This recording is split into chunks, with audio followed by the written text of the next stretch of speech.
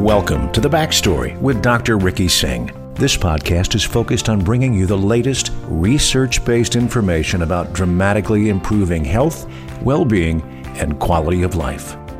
And here's your host, Dr. Ricky Singh. Hey everyone, welcome to The Backstory. Today is part 2 of my 3-part series that I am calling The Science Behind Six-Pack Abs. Last week we talked about diet and the importance of healthy eating, minimizing sugary carbs, focusing on whole food, plant-based, all things very important to optimize your body composition, focusing on higher proteins and less simple sugars. Today we're going to talk about exercise. Specifically, what are the best forms of exercise to lose weight, burn fat, and ultimately expose those abs hiding below this layer of belly fat? But first, let's talk about the history of exercise and the history of running. Back in the 1960s, jogging was something that only athletes and boxers really did. You remember that movie Rocky, when Sylvester Stallone is running through the streets of Philadelphia training for his boxing match? Normally, most people didn't do it. And when they did, it was actually a cause for concern. The New York Times ran an article in 1968 stating that there were a handful of unusual freaks that were running in their free time. What's also interesting is that around that same time, in the same year, 1968, Senator Strom Thurmond, who was from South Carolina, actually was stopped by a police officer for participating in a suspicious activity. And what was that activity? Jogging. So today, joggers are everywhere. I live in New York City. I see joggers on the east side, on the west side, running on First Avenue.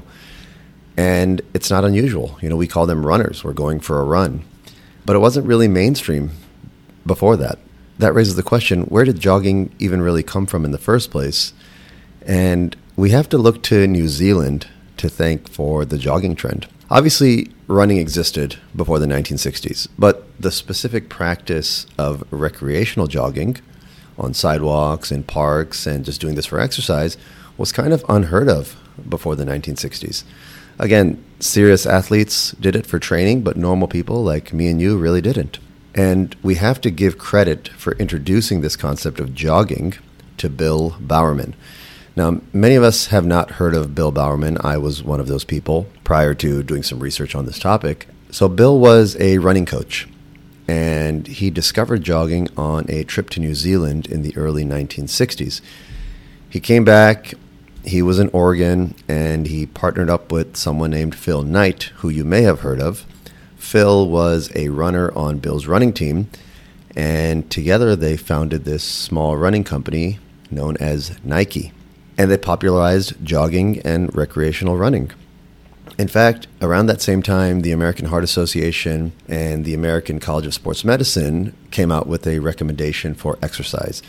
And they stated, exercise for 150 minutes a week, or 30 minutes, 5 days a week. And those were the guidelines for almost 20 to 25 years. By the mid-70s, jogging was mainstream, and if you use the word cardio, it was kind of synonymous with jogging and running. And many, many papers and research showed that there was significant benefits of jogging.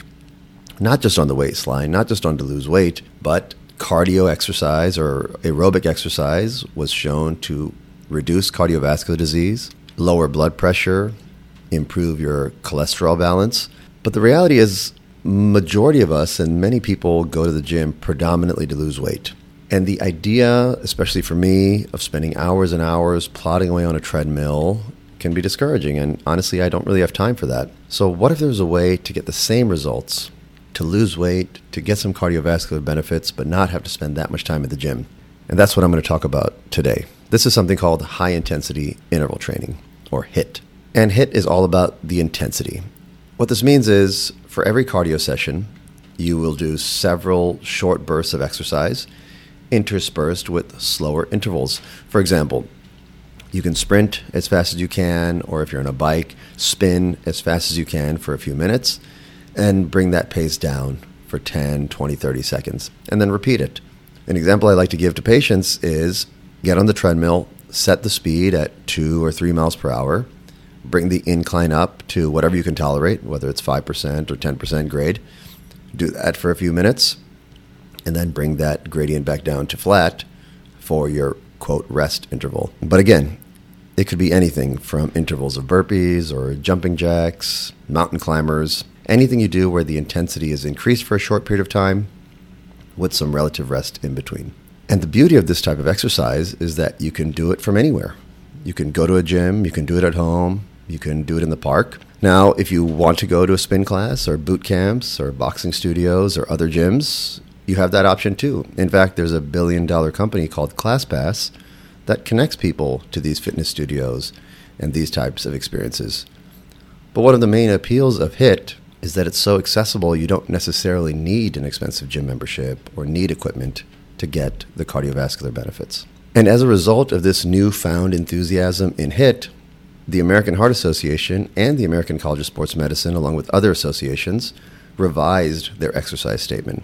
So previously, they said you should exercise for 150 minutes a week or 30 minutes 5 times a week. They revised that statement to say you could do that, or you could just do 60 minutes of vigorous exercise, basically suggesting you can decrease the amount of exercise by 2.5 times to still achieve cardiovascular benefits, health protection, and weight loss. How high intensity differs from what I'm calling low to moderate intensity or steady state cardio is in the intensity and duration. So in HIIT cardio, you are using 80 to 90% of your maximum heart rate for a short period of time. Basically, when you are involved in this high intensity, you should not be able to have a conversation. Conversely, with steady state cardio or low to moderate intensity, you're about 50 to 60% of your max heart rate.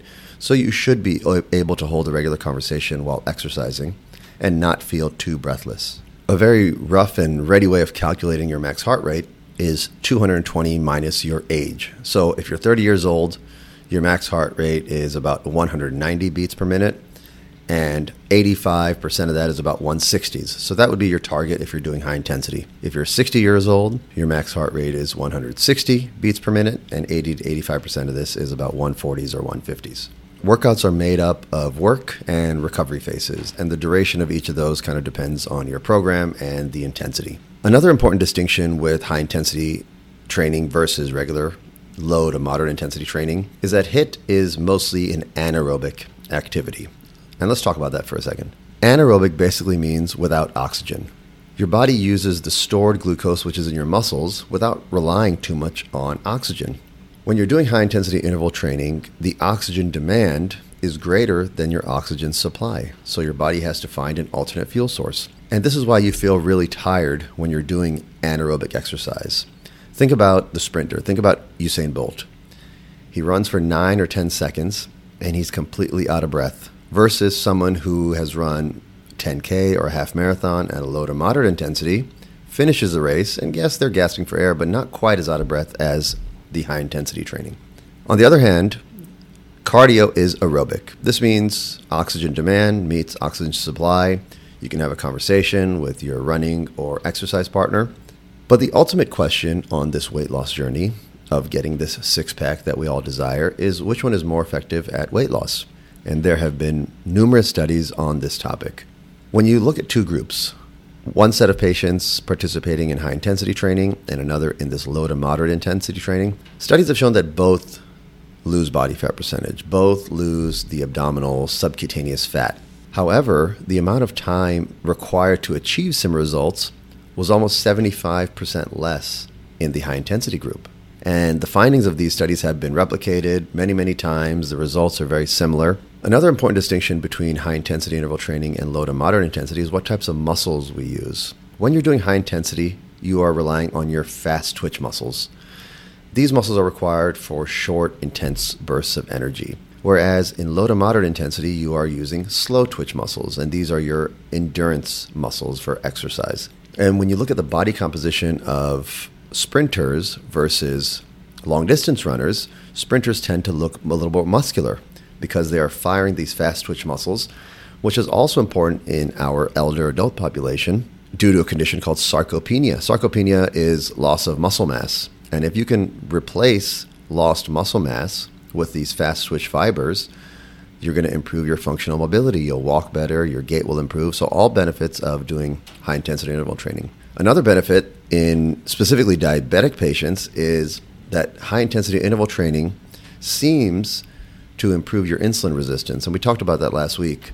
So if insulin in your body is circulating and more effectively pumping the sugar back into the cells, that's a great prevention strategy for diabetes and essentially heart disease.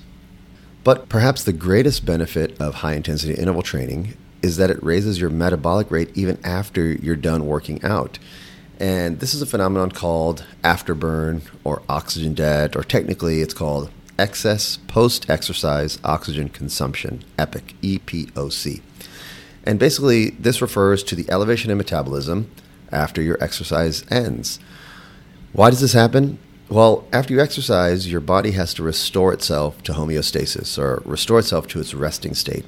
And this process requires energy. So when you're burning calories during your exercise, you then have to replace that glucose with oxygen in your post-exercise phase. And the way in which your body replaces energy after you do high-intensity interval training is with increased ventilation, breathing rate, elevated heart rate, higher core temperature. In fact, you actually release neurotransmitters and hormones in the bodies, like adrenaline, in the post-exercise phase, which contributes to increasing your metabolic rate. The question is, how long does this afterburn last? And there's mixed data on this, all related to the fact that exercise is variable. How intense did you exercise? How long? What is your gender? What is your weight? Your fitness level? All these things contribute to how long this afterburn lasts. Typically, it can last 15 minutes to 48 hours, and most of the studies suggest that you can experience increased oxygen consumption for about 24 hours after an exercise. And how does that relate to calorie expenditure? Again, while there's no clear answer, in part to the variability of the nature of your exercise, most studies show that additional energy expenditure is between 50 to 200 calories following a high-intensity interval training session. So the question is, should you, listeners out there, do high-intensity interval training? And the answer to that is personal. If you're relatively fit, if you're busy, I think high-intensity interval training is perfect for you. It burns a lot of calories in a short period of time, especially after you work out in that afterburn phase. However, if you have joint arthritis or spine conditions, it's probably better to initially stick with a low-intensity, steady-state cardio, build up that capacity, and then start incorporating some high-intensity exercises. That saying, no pain, no gain, it's very true for high intensity. Many of the workouts are extremely physical. They could be harsh on your joints, doing exercises like burpees and squat jumps. So just depending where you are on your fitness journey, high intensity may not be the best place to start. But we know that there are benefits: increased stamina, increased strength, fat burning, increased metabolic rate, stress relief, and also helping regulate blood sugar. All great health benefits when it comes to living your best life. Celebrity fitness trainer Jillian Michaels, she describes cardio as the least efficient form of exercise for weight loss. The reason for that is things that we've mentioned, because it's not metabolic. It does not cause the body to continue to burn calories post-workout. Whereas in high-intensity interval training, you get that benefit of not just burning calories while you work out, but burning calories after you work out. Certainly, HIIT is becoming more and more popular, and steady-state cardio is dropping in years, but that doesn't mean it's not important to your health. I think mixing both forms of exercise is beneficial. So what about me? I incorporate a little bit of both high intensity and low to moderate intensity. Now that I'm training for the marathon, my weekend runs are my low-intense, long-duration cardio workouts, but during the week, I still do some strength training, strength resistance training, some interval training, all which help increase my endurance and build muscle along the way. But the most important thing with any exercise, with changing any habit, it's that it's important to find something that you like. Sure, you can kill it on the spin bike every week and burn lots of calories, or go to Orange Theory and a bunch of these classes, but if you don't enjoy them, you're not going to get good at it, and you're going to hate every second of it. So pick something you enjoy and stick with it. Certainly both types of exercise, both methods have benefits. It's primarily based on what your preferences are and what your goals are, what you want to achieve. So thank you for tuning in to this second part of the Science Behind Six-Pack Abs, where we focused on exercise and movement is medicine. And stay tuned for part 3, where I talk specifically about building muscle for your core and really exposing that six-pack that we all may desire. Thank you out there for tuning in to The Backstory. And remember, when it comes to your health and wellness, we've got your back. Thank you. Thanks for listening to The Backstory. Please subscribe, rate the podcast, and review The Backstory on Apple Podcasts, Spotify, and Google Play Music. And feel free to share this podcast on social media or even your own website or blog. This podcast is for general information purposes only. It does not constitute the practice of medicine, including the giving of medical advice. No doctor-patient relationship is formed. The use of this information is at the user's own risk. The content of this podcast is not intended to be a substitute for medical advice. To learn more about Dr. Singh and his clinical research, please follow him on social media. You can also sign up for his newsletter by going to www.rickysinghmd.com. That's RICKYSINGHMD.com.